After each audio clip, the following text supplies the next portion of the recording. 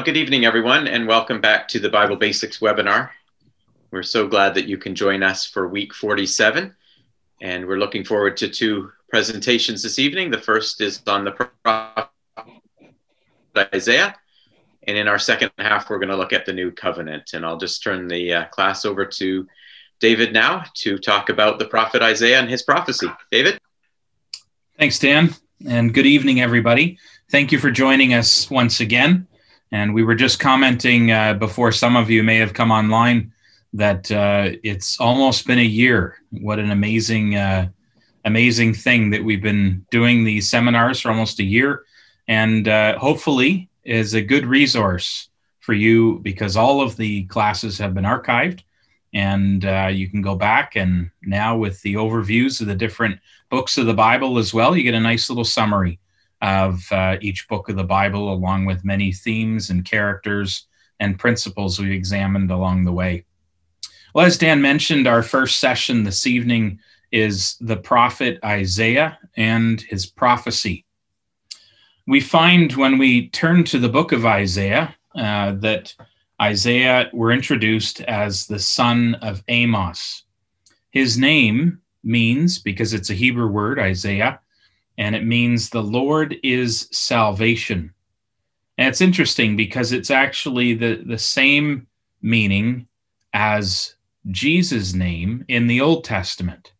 So Jesus is a Greek name, but would have been based on the Hebrew name in the Old Testament of Joshua, which is the Lord saves. So you have almost the same meaning as Isaiah as you do with the name of our Lord Jesus Christ. And there's no mistaking why that is. And we'll see as we go through our introduction to the prophet Isaiah tonight, that much of what Isaiah talks about in his prophecy is, in fact, about the Lord Jesus Christ and about what he would do, what he would accomplish in his life. We find that Isaiah prophesies for about 60 years. It makes him one of the longest prophets, as we'll see in a minute on a chart we've looked at before. He prophesied in the south, and you can see on the map to the right side of the screen there, you've got a purple area, which is called Judah. That was the tribes of Israel that dwelled in the south. And then the green area was Israel. So the prophet Isaiah concerned himself and spoke in the territory of Judah. And there's a good reason, because during the reign of these kings, something quite significant was going on in the northern kingdoms. And the kings that he prophesied during, reigns he prophesied during, were called Jotham, Ahaz, and Hezekiah. You may remember some of those names as we went through some of the kings in our earlier webinars. Well, here's that chart we've shown you before. It's got a lot of information on it, a lot of details, and you can see a breakdown of the kings of the north. That's the yellow band here. So those correspond to the green area on the map that we just looked at. And what we've learned from previous webinars is that there were no good kings in the north. Starting off with the very first king, there was a rebellion against God's way of worship. And right through the whole history of the kings in the north, you had kings that continued in wickedness, and the consequence was significant for the people. Then in the southern tribes of Judah, the purple area of the map, here you've got the kings which extend beyond the kingdom of Israel in the north. And you can see here at the end that this was because the kings of the north were carried away, and the people of the north were carried away by the Assyrians. Now, some of this history becomes relevant to the prophet Isaiah. In fact, it's the context of some of his Bible prophecies. And right near the bottom there, in between the kings in Israel and the kings of Judah, we can see Isaiah. And you can see the length of his prophecy spanning those three kings that we mentioned previously. So this was the prophet Isaiah, a long ministry, someone who served the Lord faithfully for a very long time, for a lifetime. Well, as I mentioned, Isaiah wrote during a period of great upheaval, and there was unrest, even more than unrest. I would call it terror that was happening in the north.